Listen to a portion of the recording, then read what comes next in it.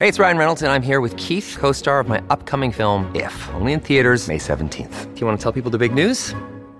All right, I'll do it. Sign up now and you'll get unlimited for $15 a month and 6 months of Paramount Plus Essential Plan on us. MintMobile.com/switch. Upfront payment of $45 equivalent to $15 per month. Unlimited over 40 gigabytes per month. Face lower speeds. Videos at 480p. Active Mint customers by 531.24 get 6 months of Paramount Plus Essential Plan. Auto renews after 6 months. Offer ends May 31st, 2024. Separate Paramount Plus registration required. Terms and conditions apply if rated PG.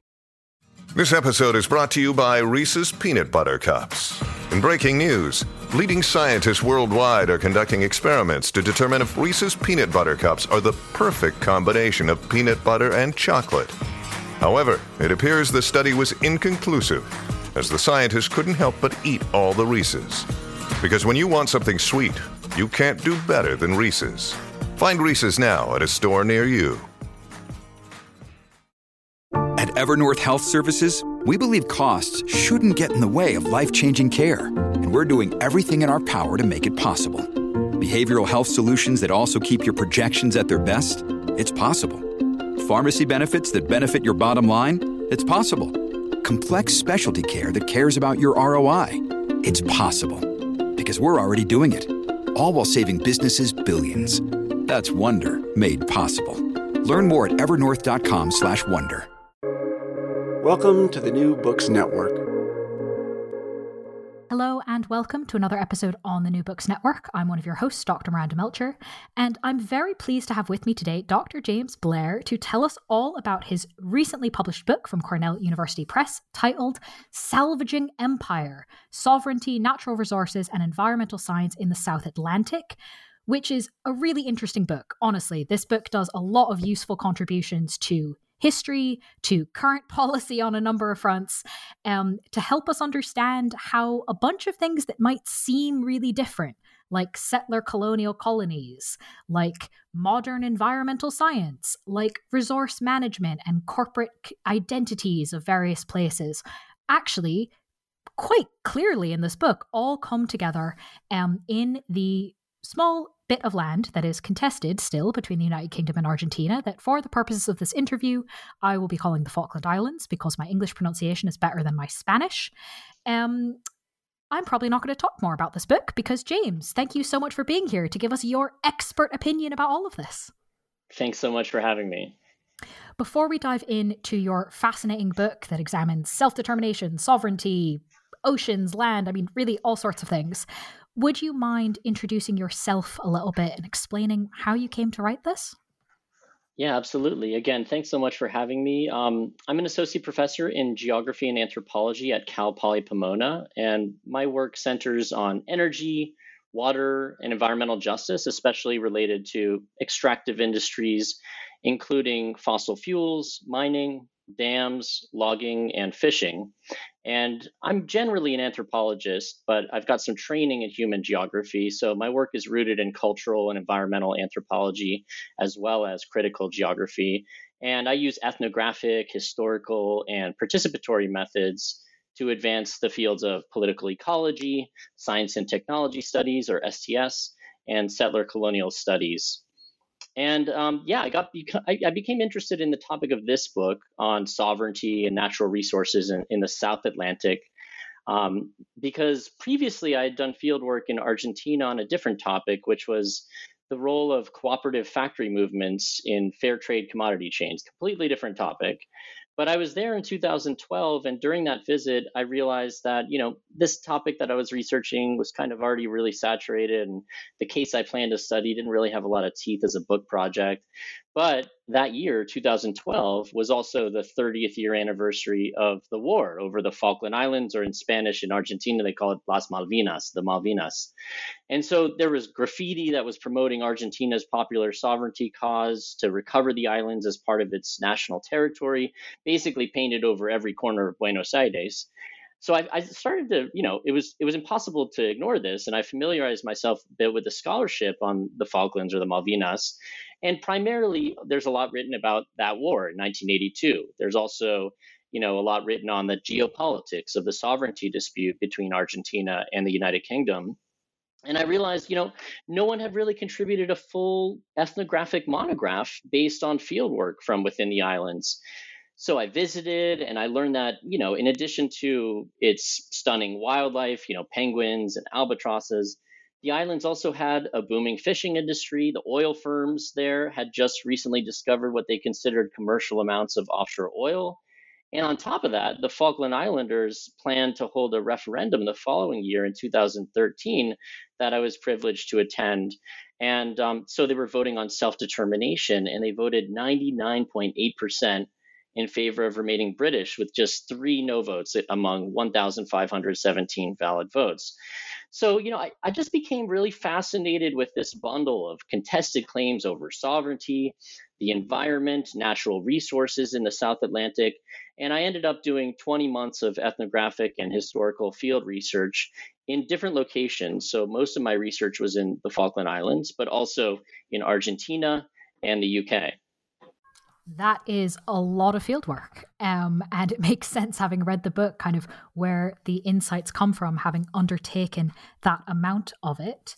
I think I'm going to go probably vaguely chronologically through the story that you tell us, though we'll see how much we stick to that based on your answers. But I'd love to start sort of early on. If we're thinking about sovereignty, if we're thinking about conceptions of identity, I was fascinated to read in the book that the Falkland Islands were seen by at least some to be, the Falkland Islands, but also kind of the South Atlantic somewhat more generally, were seen to be a, quote, safe zone. What a phrase for imperial expansion, which, if we're thinking about debates around empires, quite an interesting sort of concept to grapple with. Why was that kind of a conception for at least some people? And as you dug into it, to what extent do you agree with this? Yeah, great question. So, there's archaeological research that now indicates that humans were present in the Falklands or the South Atlantic centuries before European colonization. But what struck me as really interesting as an anthropologist is that there's no historical evidence of an initial colonial encounter between European settlers and indigenous people in the islands upon the Europeans' arrival. So that sort of irregularity made the South Atlantic seem like a safe zone for imperial expansion, as you say. In other words, they perceived it as being free from the risks of rebellions by indigenous or enslaved people that were more common in other colonial frontiers. I try to dispel that myth in some ways. I don't agree with that conceptualization. And in the first chapter of my book, I describe how the settlement of the Falklands and the colonization of Patagonia became mutually constitutive in a lot of ways. I show how the founding of the colony was marked by these uprisings of toiling laborers and indigenous peoples of South America who became linked to the islands through these interventions of commercial enterprises like cattle herding, sealing, as well as evangelical missions. So, just to give you a couple examples, there's a well-known example in 1833 of this uprising of a cattle herder. Cattle herders in South America and Argentina are known as gauchos, right? And so this particular cattle herder, his name is Antonio El Gaucho Rivero. This was an uprising that happened, and it's often interpreted by supporters of Argentina's Malvinas claim as a rebellion against British rule. But, the British had just colonized, the year, basically that year, earlier that year. And, it's a long story leading up to that. But I try to provide some more context on the labor conditions, debt peonage, that actually extended from this short-lived colony that Buenos Aires had previously that may have led to this violent revolt. I also revisit the story of someone known as Orundelico. He's more commonly known as James or Jemmy Button. And this is someone who was captured by Robert Fitzroy and transported to and from England with Charles Darwin on the journey of the Beagle. And I describe how a missionary settlement on the Falklands' outer Keppel Island was used as a staging ground for colonizing Tierra del Fuego and Patagonia. And they're called Yagan indigenous people, including Orundelico, were recruited for wood cutting in Tierra del Fuego. A lot of that wood ended up being the foundations of the initial settlements in some of the Falkland Islands. They then forced them to go through religious instruction, gardening, and other kind of livestock raising at at that island, Keppel Island. So we can think of this similar to the residential boarding schools in North America and the tragic role that they played in colonization. And similar to these other situations, this resulted in things like fatal epidemics. But in 1859, there was also an act of resistance when a crew of missionaries were actually brought to their death after having accused some of these Yagan natives, who, by the way, had really just been compensated for their labor with biscuits and old rags. But they accused them of stealing missing equipment, and it led to a disagreement and this uprising. So I argue that the South Atlantic, when we look at these uprisings, it was really never a settler safe zone that was just free from the threat of violent insurrection against dispossession. And while there may not have been an initial, encounter between colonizer and colonized in the Falklands, the area did become this enduring site of contestation and, I argue, a staging ground for imperial expansion. Very helpful to help us debunk that myth. So thank you for starting us off there. You mentioned gaucho culture, and I was fascinated to read that this is not purely something in history, that there are memories, that there are remnants of gaucho culture that are kept alive in the settler community today, despite the fact that it's something of a different settler community than the gauchos themselves. How and why, what are these things that are being kept? How and why are they being maintained? Yes, this is something I found really fascinating. The islands are peppered with these artifacts like corrals that the Argentine government will cite as evidence of their prior occupancy and British usurpation of the islands. But I was really fascinated to find that, rather than erasing and building over those kinds of cultural resources, I found that some Falkland Islanders some who even vehemently, support British sovereignty, have become really obsessed with gaucho culture and preserving those corrals. So sometimes, in local museums and records, you do notice that the South American origins of the gauchos is downplayed. They'll call them small in number, or, they'll say gaucho is just strictly a term to describe occupation as cattle herders. And so they try to distance it from the South American origins. But some islanders have attempted to salvage their history and incorporate these gauchos into their own narratives of enclosure and improvement of property on the landscape. So one example of this, besides the corrals, is local language ideology and speech acts that include what linguists call loan words that derive from Spanish, indigenous languages, and the historic gaucho culture. So just to give you an example of this, Islanders, who generally speak a very, sort of British variant of English, they refer to each other as Che. Che is of course the Patagonian term, of affection that was immortalized through the nickname of the revolutionary from Argentina, Ernesto Che Guevara. And so they'll say things like, I'll meet you on the other side of the Arrocha, Che. And Arrocha also, comes from the Spanish arroyo, and an Argentine accent would be arrocho, right? But they'll say arrocher, right? So it's an anglicization of arrojo and che that I found really fascinating. And so because these Spanish terms and the different place names also derive a lot from gaucho heritage, these are terms that Falkland Islanders themselves employ. They're not always the same place names as what Argentina uses for Spanish translations. So, it's tempting sometimes to interpret them as speaking against a strictly British national heritage. But, functionaries of the Argentine Foreign Ministry will do that. They'll consider this kind of anglicization as an evidence of deliberate implantation, as they call it, of the population. But to islanders that I met, the survival of these syncretisms, these combined words that mix gaucho heritage from Spanish and indigenous languages together with English, it's all part of this really what they call a Falkland Islands way of life. Which does complicate some of the assumptions made about what that looks like. Speaking of kind of on-the-ground realities and heritage, can you walk us through who qualifies for Falkland Island status, like the technical side of it, but then also kind of to what extent that maps on to what people think it means, or sort of who is accepted, whether or not the technicality is there? Yeah. In the book's third chapter, it's called Imperial Diaspora. I describe these unstable aspects of class, race, ethnicity, and nation in these conceptualizations of the Falkland Islanders as a cohesive social unit. Again, because it's a disputed territory, their peoplehood is often in question.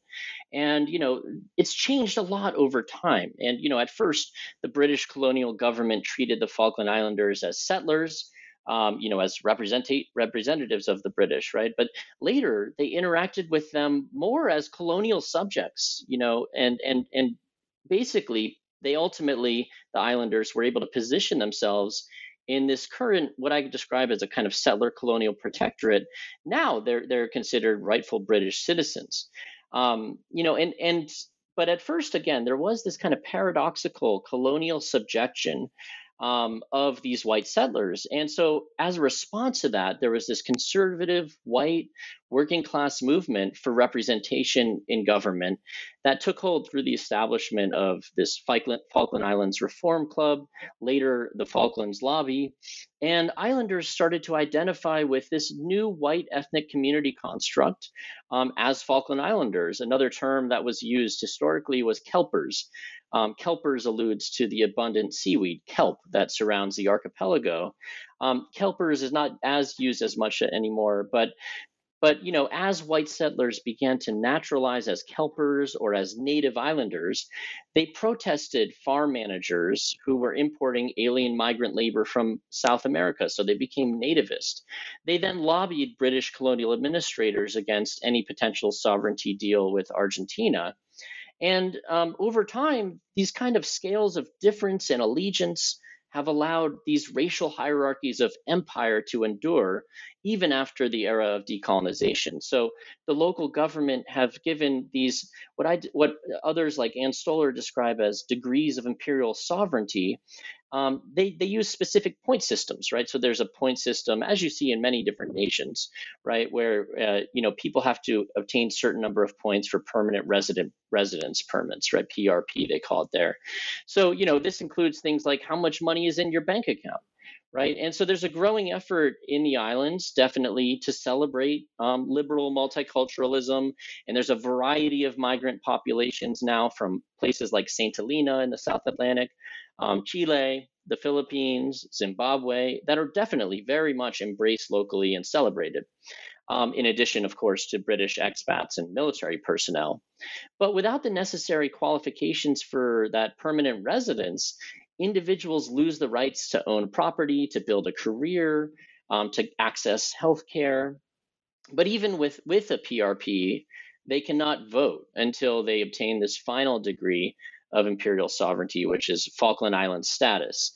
And I want to just point out that, even if you have Falkland Island status, you may not be considered a Falkland Islander because generally, locally, Falkland Islander tends to require that one is locally born. You can definitely get legal naturalization. That's possible after 7 years. And what happens is, they comport new arrivals to a certain kind of Falklands way of life that I observed. And, there are local values like safety and work ethic that have come to define belonging and propriety in the islands. I always find it really fascinating when sort of categories don't match up. Categories on paper don't match up with what people's categories are in their heads. So thank you for explaining kind of that mismatch in this instance. Turning perhaps slightly away from asking you about the sovereignty bit of the title, I'm wondering if we can talk about the first word, salvaging, which is a great way to start a book title, catches the attention.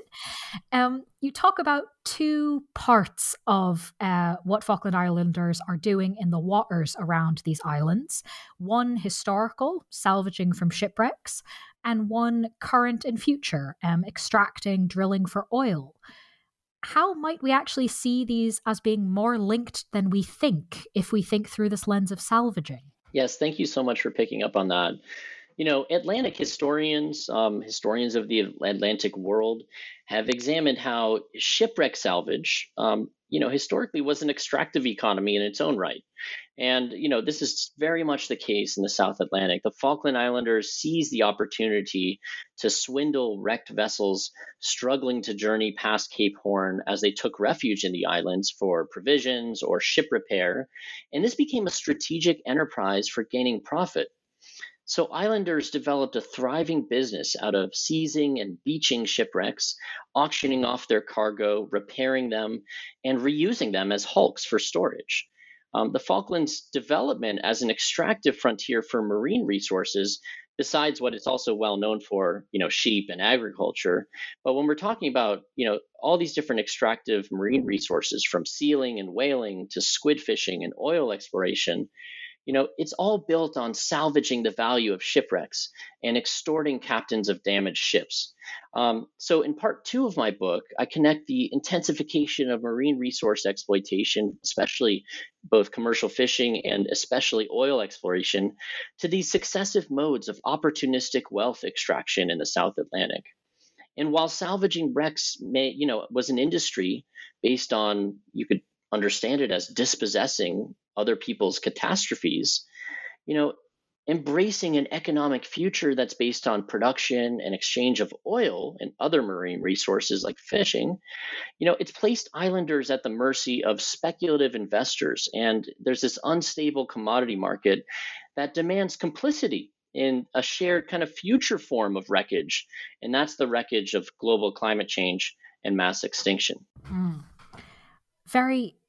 It's impressive how those things are actually so clearly linked together in that way, given that we might not think of them together, and they're certainly often part of different types of histories and books. Similarly, you link kind of two other words from the title together, and I'm going to ask you about that in the next question, of natural resources and sovereignty. I was somewhat surprised to find in the book a discussion about kind of corporate personhood, I suppose, and global commodity markets in a book about the Falkland Islands.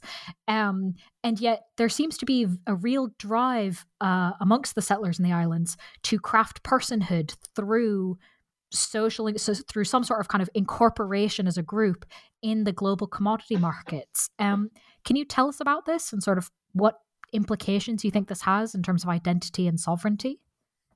Yeah, definitely. I think it's a common misconception that a place that's a remote archipelago is necessarily, an isolated place. And during my fieldwork, the Falklands ideal of climbing social ranks through autonomous personhood, it was perceived as being under threat by, the potential catastrophe of mismanaging all this potential resource wealth there.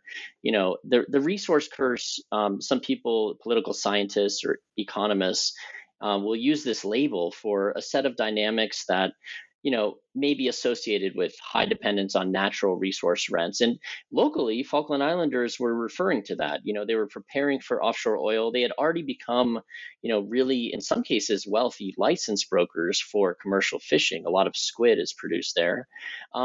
But, in the book, I describe these kind of tensions between, this new fiscal regime that was forming for oil and a growing international network of technical, financial, and diplomatic oil trustees that are interested in developing what was that commercially, what was considered to be commercial, which was the Sea Lion well in the North Falkland Basin.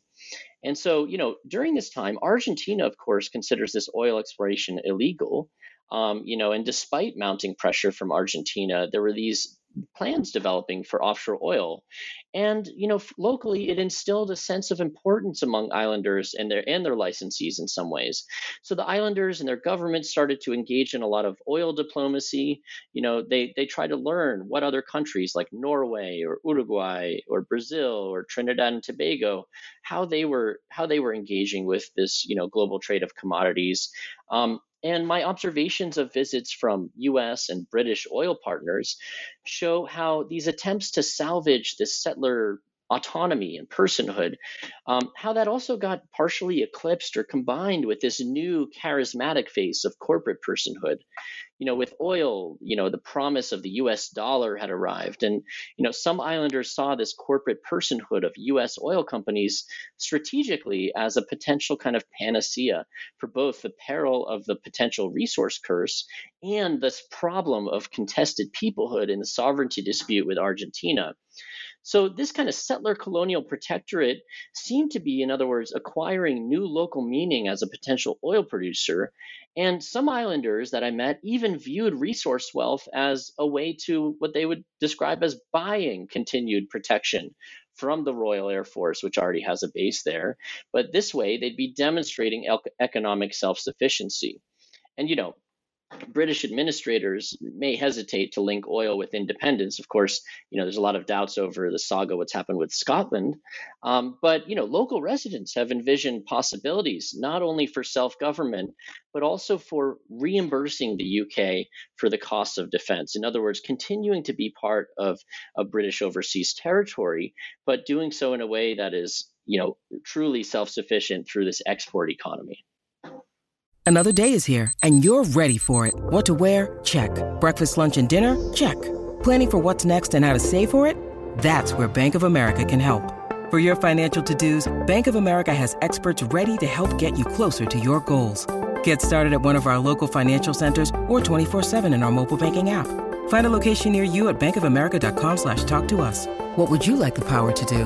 Mobile banking requires downloading the app and is only available for select devices. Message and data rates may apply. Bank of America N.A., member FDIC.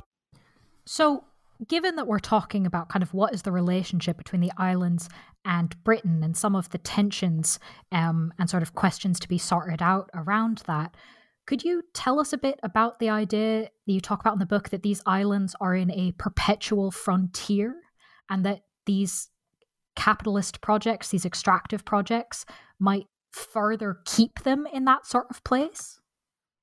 Yeah, even though the Falkland Islanders, are adamant, like I describe, about their rights to exploit resources and continue residing in the islands, and as a British people, the manner in which they established their dominion as a people, when you look at just the infrastructure on the landscape, it seems kind of transient. It's really remarkable how, I found residents would prop up what they call, kit everything, kit schools, kit churches, all these things coming out of containers. Porta cabins threaten to outnumber houses in a lot of ways.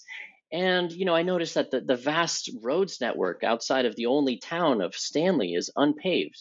So, all these rural dwellings are still referred to, they're still referred to as settlements. So there's a sense of kind of chronic temporariness of infrastructure. And, it may be questioned whether this is a colonial leftover or if it's something that's inherent also to extractive industries. And so I argue that the chronic temporariness of infrastructure in the Falklands, it both, it engages future uses for oil, but it also suspends the island's frontier condition in this sort of liminal stage of settler colonial nostalgia as a disputed territory. So, for example, I observed that the petrocapitalist infrastructure projects there, they perpetuate this frontier condition of a sort of temporal instability. And I think this may be something that could be generalizable to other sort of disputed imperial formations like the Falklands. But I paid particular attention to the construction of this, this temporary dock. This temporary dock or barge that is aptly called the Noble Frontier. Noble Energy was one of the oil companies, and they brought this dock, the Noble Frontier, that was designed to support the proposed development of the Sea Lion oil field. And so I tracked how that dock's temporary nature, how it sort of foreclosed the possibilities of asserting settler colonial authority through what a lot of islanders would have preferred instead of that dock, which would have been a permanent deep water port. They wanted permanent infrastructure, not chronically temporary infrastructure. And so, ultimately, though, this Noble Frontier came, it was temporary, but, the permanent port hasn't come yet. I know there's plans still for it, but this has required the islanders to retrofit the Noble Frontier for extended use. So it again became this another, chronically temporary form of infrastructure. I also provide, a closer look at local debates over these constantly shifting plans for proposed oil rig infrastructures. And despite all this detailed planning and all this installation of these modular infrastructures, the oil frontier has not been developed in the South Atlantic, and even that has been held in suspension. And that's due to several different factors. A global glutton supply for oil, climate change policy, and much more. I think that example of retrofitting a temporary port kind of says so much. Yeah. And makes some really kind of, it gives a lot of weight to kind of what the stakes are, I think, for people grappling with this. I suppose zooming out just a little bit, you talk in the book about how Falkland Islanders are using environmental management, including but not just the oil extracting bit, as part of the creation of kind of a particular identity. Can you tell us about this? Yeah, this is definitely a key part of my book. In addition to the lack of infrastructure, the South Atlantic is also described as having a dearth of scientific data, and is described as being also a frontier of knowledge. To give a little bit of background here, when I was doing my fieldwork in 2014, the Argentine government invented a new way of imagining the South Atlantic as what they called the Pampa Azul, or the Blue Pampa. The Pampa, for those who may not be familiar, is the name of this vast breadbasket of the so-called interior of Argentina, the cattle frontier and agricultural legacy upon which the Argentine nation was built through violent dispossession of indigenous peoples. And, by reconfiguring the Atlantic Ocean as the Pampa Azul, the Argentine state has strategically asserted the country's sovereignty claim over maritime territory through this oceanic socio-technical imaginary. And so, in the Falklands, in the islands, I noticed that there was a contending kind of socio-technical imaginary, and it was more island-based. It was more archipelagic. Scientific research and environmental conservation initiatives have also intensified in the islands, especially since the emergence of commercial fishing and oil exploration. And, Falklands-based scientists and conservationists try to reinforce control over territory and natural resources in a kind of framing of good environmental governance. There's a couple different groups there. One of them, the South Atlantic Environmental Research Institute, or SARI, it serves as this kind of archipelagic counterpoint to the Pampa Azul and its oceanic perspective. And SARI also was really, just getting started, conveniently timed with my own multi-phase research in the Falklands. So I was able to take part in their field work to tag penguins with locational trackers, try to understand how these penguins' foraging patterns interact with the oil drilling. So I analyzed that in a lot of detail in the book, and I noticed also how, to showcase their role as environmental stewards in the South Atlantic, these researchers would participate in the Falkland Islands government's diplomacy trips. So they tried to brand the institute as having this island to island scope, ranging from the tropics to the ice, with research in all these different South Atlantic territories like Ascension Island or St. Helena, but all the way to Antarctica and spanning up, toward the Caribbean as well. And so I examine, this archipelagic socio-technical imaginary and describe how, among many other things, SARI became an instrument for propelling the Falklands' emergent offshore oil industry through consultancy work. Now, during my fieldwork, I also participated in collaborative projects with, Falklands Conservation. That's a nonprofit affiliate of BirdLife International. And so these organizations like SARI and Falklands Conservation, they primarily employ experts that are on temporary contracts from the UK, from Europe, or from, the British Commonwealth. But their particular kind of Western environmental conservationist values have also enhanced local assertions of Falkland Islanders in the way that they articulate their right to self-determination and their nativeness. And so I realized that environmental stewardship was a way that the Falkland Islanders could assert what I call settler indigeneity, this kind of paradoxical identity formation.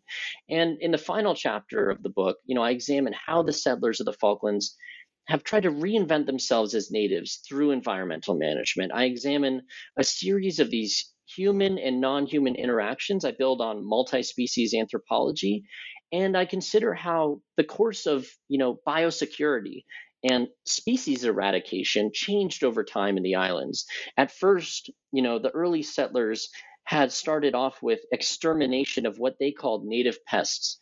And this included, geese in the Falklands, but it also included, indigenous people that were dehumanized and considered as native pests in Patagonia and in Tierra del Fuego. That changed over time. And the islanders started to not just eliminate native pests but also defend the islands as natives themselves against alien invasion or non-native species, and this included a lot of plants and animals from South America. And toward a conclusion, I analyze how the islanders have now begun to even uproot their own ecological imperialist past and colonize with native species through the removal of British introduced invasive species, as well as habitat restoration methods that are designed to, protect those globally important birds and reintroduce endemic plants. Yeah, can you tell us about that last bit? To what extent would you consider this to be decolonizing the physical landscape? Yeah, the removal of these British introduced native species like Scottish thistle or habitat restoration for native plants like tussock grass, it made me question what constitutes an indigenous or settler ecological landscape, and how have the islanders not only salvaged the British Empire but also naturalized their own colonial heritage as stewards of the land with authority over the environment. And so I describe how conservationists in the islands are trying to what they describe as colonize with native species to restore soil. So they use this native seed hub to plant native species in places that I found really remarkable. For example, cleared minefields, actual landmines, right, had been there from the 1982 war. And these clear minefields that have been demined now in some ways are perfect because they've had time to replenish because they've been fenced off for decades since 1982 war. So, locals are hopeful that replacing landmines with native seeds will support indigenous microorganisms in the soil. And by making their post-war environment more native, the islanders and their British trustees, they seek to cultivate an image of themselves as responsible stewards. So, I describe how by colonizing with native species, settlers have sought to assert indigeneity and salvage empire. In a lot of ways, I think kind of that example speaks to brings together so many of the themes of the book quite neatly and makes it clear kind of how tricky this is, right? Is it decolonizing to replace existing ecosystems with ones that were taken out before, but you're doing it by force? Like, it's like, ooh, okay, interesting. So I guess thinking about that and all of the examples you very helpfully given us, if we zoom sort of all the way out, to what extent might we think of settler indigeneity as an event rather than a structure? Yeah, and I don't want to give the impression, that I'm hyperbolic or exaggerating, the extent to which, this is decolonization on the same level as other, indigenous sovereignty, right, claims. And so, yeah, I wanted to clarify, scholars have conceptualized settler colonialism as a structure, not an event.